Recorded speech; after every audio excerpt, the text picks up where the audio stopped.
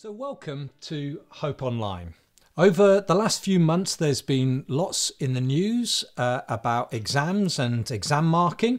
It reminded me of when I was back in school, back in the day, and I used to have Latin lessons. And my Latin teacher was affectionately known as Beanie, comes from the Latin word for good.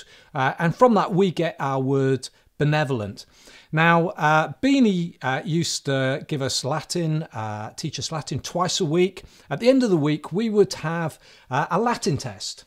And the way the test ran was that we would do the test in the lesson. We'd then pass the paper to the person next to us, and we would mark our own papers.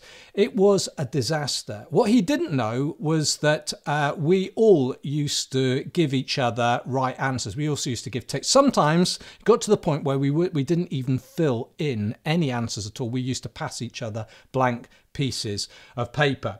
And when it came to the end of the lesson, we would call out our marks, and everyone in the class would have at least 19 out of 20. What's the point? Why am I telling you that? Well, I think we live in a world where most people are marking their own exam papers. What do I mean? We measure our lives by our own and other people's experience. We think that we're good, we live a good life, we're good enough, that's okay. God, that'll be enough for God, won't it? You know, he's a good God, he's kind, surely that'll be fine with him. And we're making a fundamental mistake. There's a flaw in our thinking, and the flaw is this. God is not a benevolent father like my old Latin teacher, who was mistaken and easily misled. He is the God of the heavens. He is almighty, awesome, holy, kind, gracious. He knows what's right and he knows what's wrong. We are sadly mistaken if we think we can pull the wool over his eyes. And we need to understand this, that if we think we're going to go through our lives marking our own exam paper, we need to know this, that there are no shades of grey with God. What do I mean? Well, previously we saw in John, the opening to John's letter, that he wants us to have a relationship with God. John is encouraging us to have a relationship with God. And at the outset, he makes it clear that he has heard directly from Jesus, the Son of God. And so he repeats to us, he's telling us in his letter what he has heard directly from Jesus. He's dogmatic, he's clear, and that's something that we don't like in today's politically correct world. People don't like dogmatism. They don't like people being direct and clear. They like there to be, if you like, they like there to be shades of grey. The one true God cannot and will not allow us to mark our own exam paper. John puts it like this. This is the message we've heard from him and declare to you. God is light and there is absolutely no darkness in him. John's starting point is that God is diametrically opposed to darkness.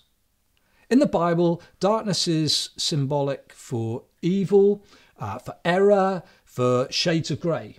However, God, the Bible says, is good. He is true. And Paul tells Timothy that God dwells in unapproachable light. What John is doing, he is using the image of light to convey to us something. He wants us to remind us of the benefits of light. See, light helps us see obstacles in front of us, things that are going to trip us over. It also helps us to see the way that we need to go. And John is saying that in the Christian life, when we become followers of Jesus, we come into the light. We come into relationship with God. We come into fellowship with God. And when that happens, the light of God's presence enables us to see obstacles that are going to trip us up and helps us to see the direction in which we ought to go. You see, A relationship with God only comes through putting our trust in Jesus. The Bible says that Jesus is the light of the world. That's what he said about himself. He said, I am the light of the world. And he says that if we follow him, we won't walk in darkness. The Bible also says that God has brought us out of darkness into God's amazing light, into the amazing light of living in that relationship with God. John knows that we are in constant danger of being pulled in the wrong direction. And he knows that we need to be people who know what it is to walk in the light as God is in the light. You see, the Gnostic teachers that John is confronting as he writes this letter, they were saying that Jesus was not enough. They were saying that Jesus was born just a man. He was just a man just like us.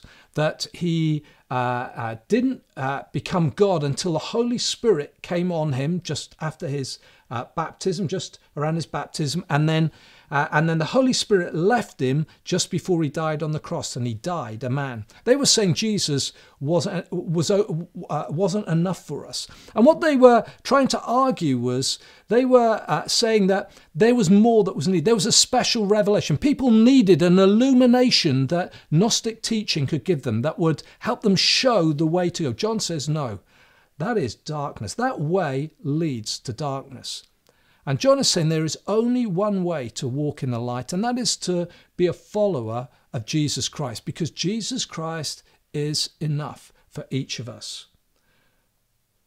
If we want genuine and rich fellowship with God, we need to know Jesus Christ.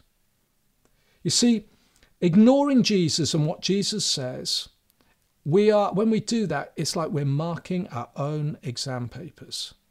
And that way always leads to failure. John wants us to know fellowship with God. And if we're to know fellowship with God, there are some things that we need to know. And John draws out two things in the first few verses of this chapter in 1 John. And the first test, if you like, the first key that we need to understand is this. We need to be those who live with integrity. This is what John says. If we say we have fellowship with him and yet walk in the darkness, we are lying and not practicing the truth. If we walk in the light as he himself is in the light, we have fellowship with one another, and the blood of Jesus, his son, cleanses us from all sin.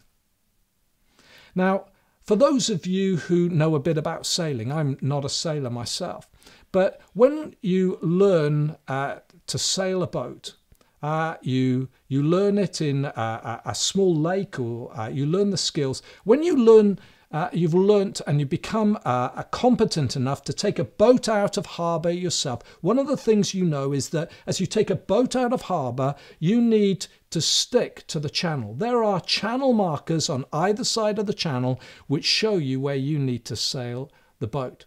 And the more experienced a sailor you are, the easier it becomes.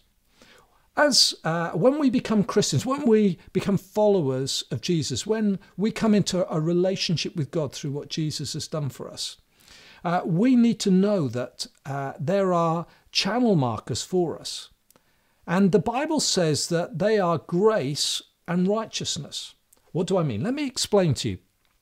So when we become followers of Jesus, it's not something that we've done. We haven't earned our salvation. We haven't earned relationship with God. We were far from God. The Bible says that we were dead in our sin. Sin is a Bible word, and what it means is that we live independently from God. We live without reference to the God who created us and formed us. That's what the Bible means when it talks about sin. And sin is living without God in our lives. And so we were dead to God. We were far from God. And when you're dead, you can't make yourself alive. And the truth is this: God, in his kindness and his mercy, loved us so much that he sent his son to die on our behalf that we might become alive to God. It's all a work of God. The Bible says it's grace. We have done nothing. We have earned nothing. This is all something God has done.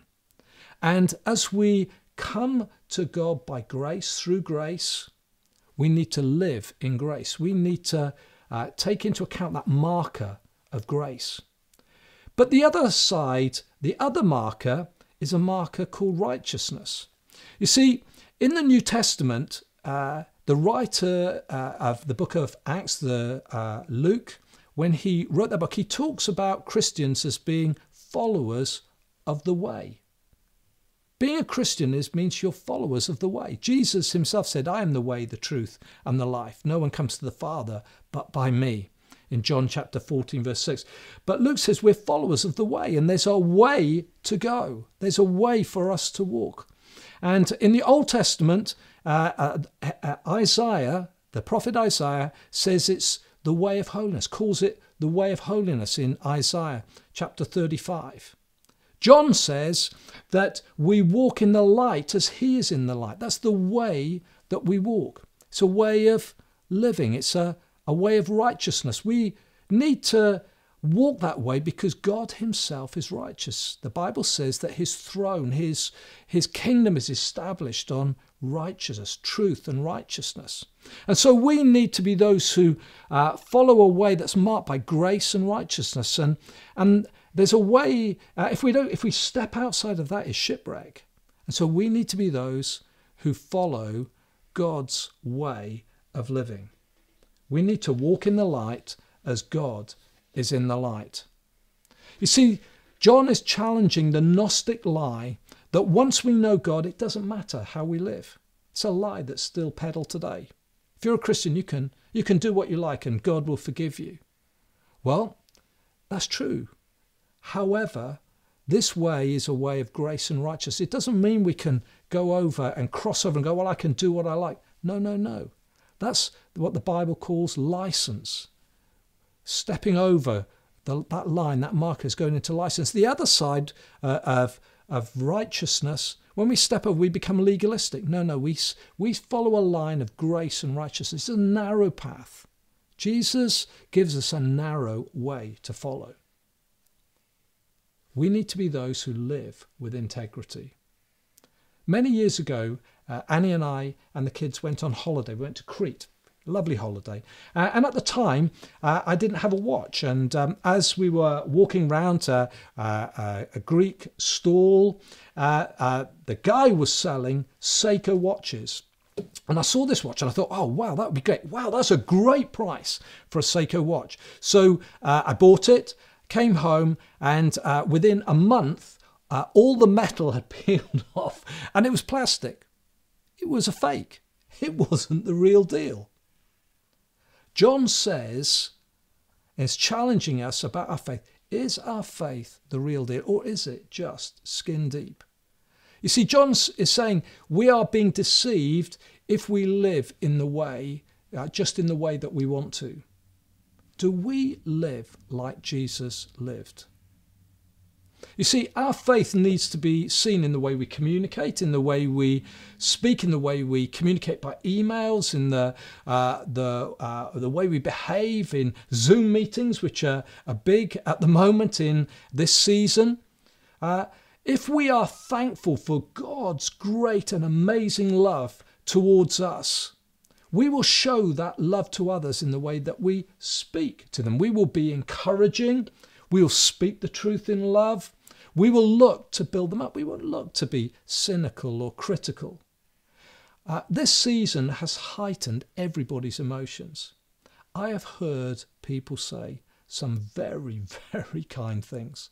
I've also heard people say some really unkind things. I've seen some really grace-filled behaviour, and I've seen some really graceless behaviour. You see, our faith should impact the way we speak, should impact the way that we act, should impact the way that we, the things we watch on television, the things that we listen to, the places we go, what we drink, what we eat. What about you in this season? Is your faith authentic? Have you found that your faith is perhaps shallower than you thought it was? Have you found yourself slipping into things, saying things and doing things that you wish you hadn't? Into attitudes that you know are not right?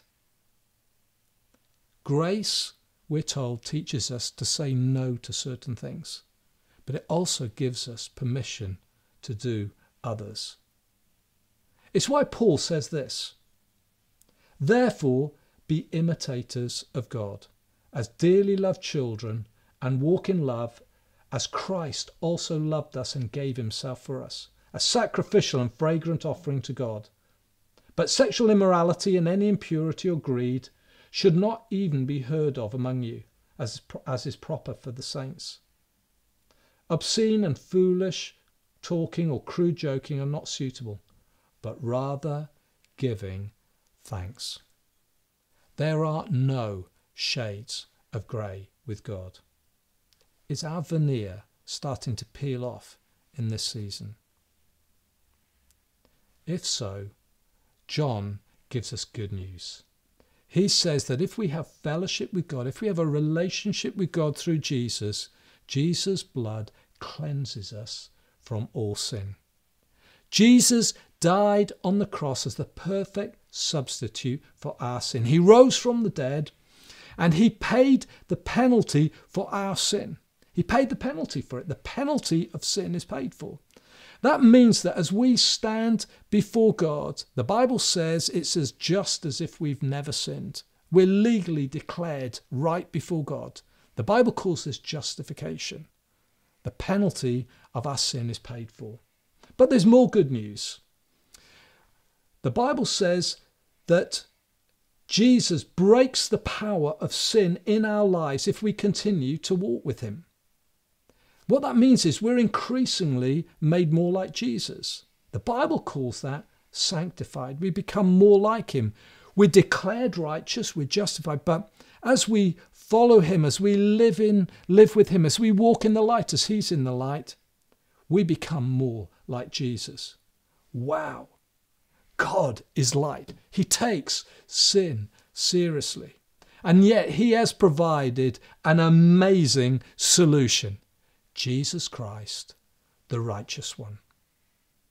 Walking in the light is grounded in two things: love for God and obedience to what he says. The second test is this: taking responsibility. If we say we have no sin, we're deceiving ourselves and the truth is not in us. If we confess our sins, he is faithful and righteous to forgive us our sins and to cleanse us from all unrighteousness. If we say we have not sinned, we make him out to be a liar, and his word is not in us. In this season, we're hearing lots about people having to take COVID tests.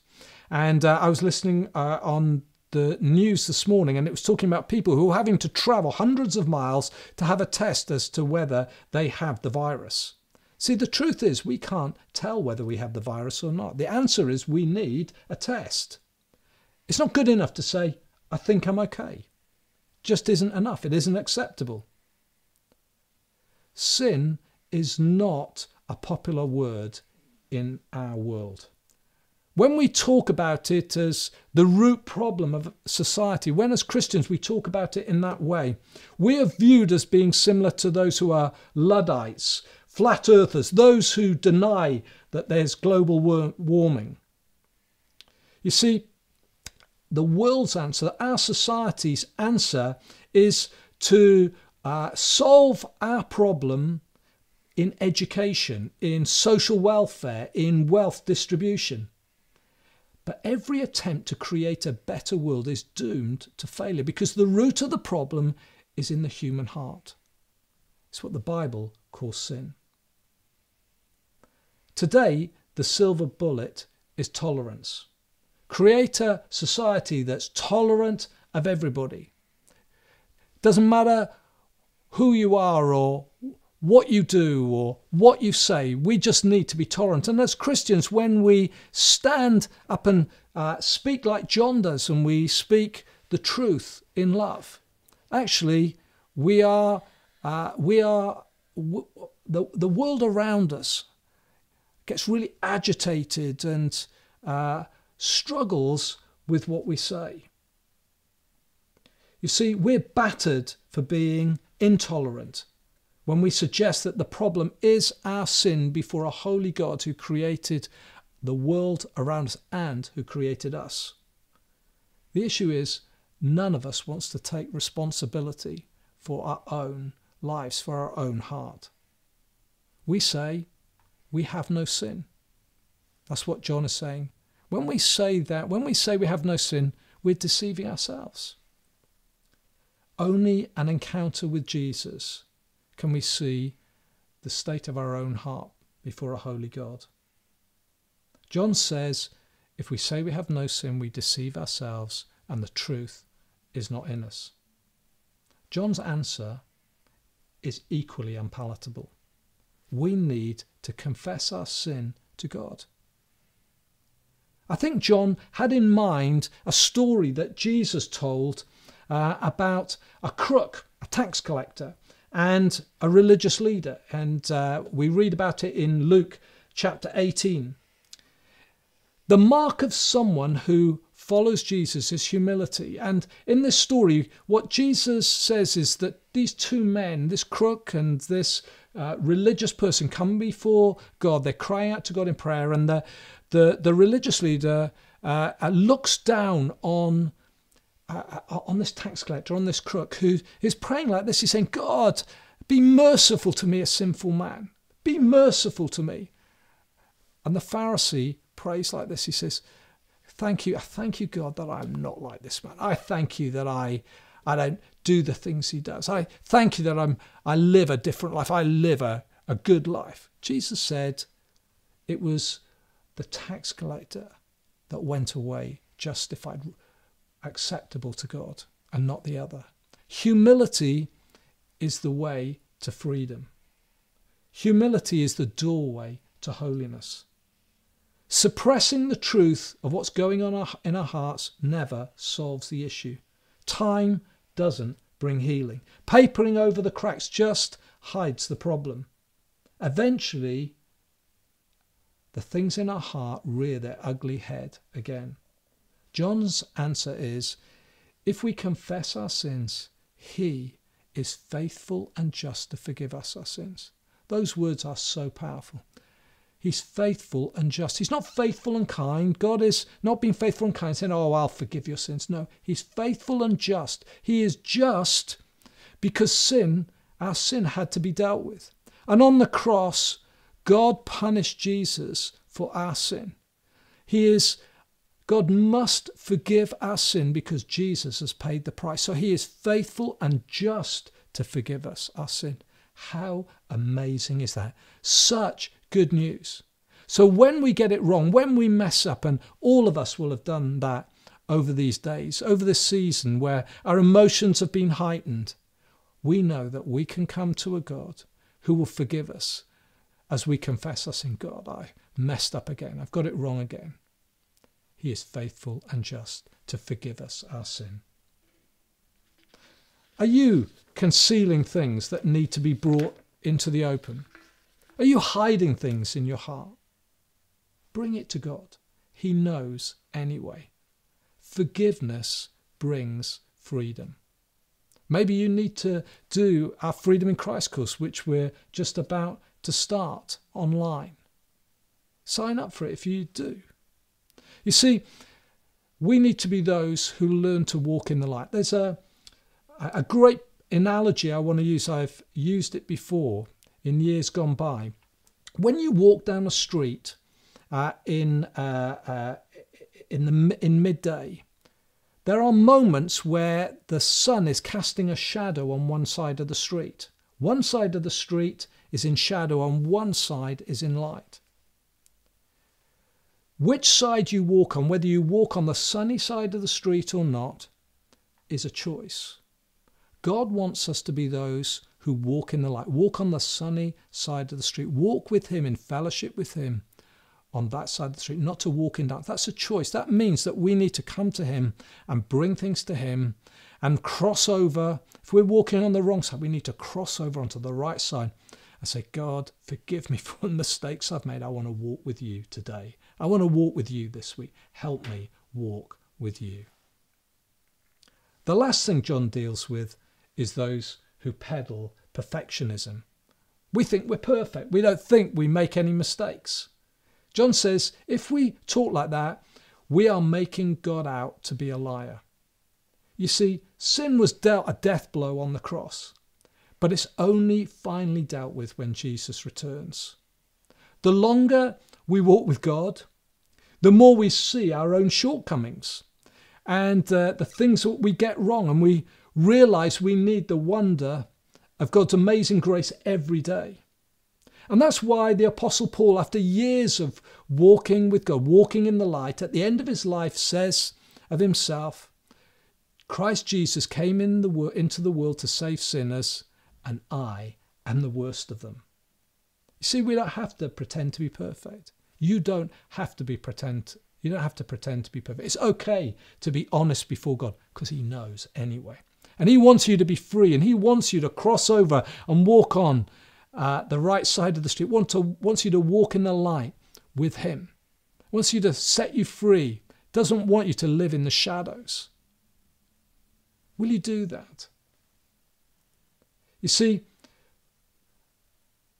if we pretend to be perfect and getting it right all the time, we're fooling ourselves. But the promise is, if we walk in the light, we can live a better way. The challenge is we may never live a perfect life this side of heaven, but it's what we aim for. We aim to live like that. It's a bit like climbing a mountain. If you set your stall out for reaching halfway up the mountain, you won't get any further than halfway. In fact, you'll probably get far less. If you set your sights for the top of the mountain, you will get much further. And so we live our lives in these days. We say, God, I want to live the best for you. I want to do well for you. I don't want to make mistakes there. Help me to do that. And so we aim for the top. We may not get there, but we aim high, not low. But if we aim high, we'll get further than we ever would have done otherwise. As we draw to a conclusion this morning, don't fall for the lie that you can mark your own exam paper. Each one of us need the gospel. Our situation was far worse than we could ever realize. God is holy. He cannot turn a blind eye to our sin. He's just. There are no shades of grey with God. And yet, his solution is far better than we ever deserved.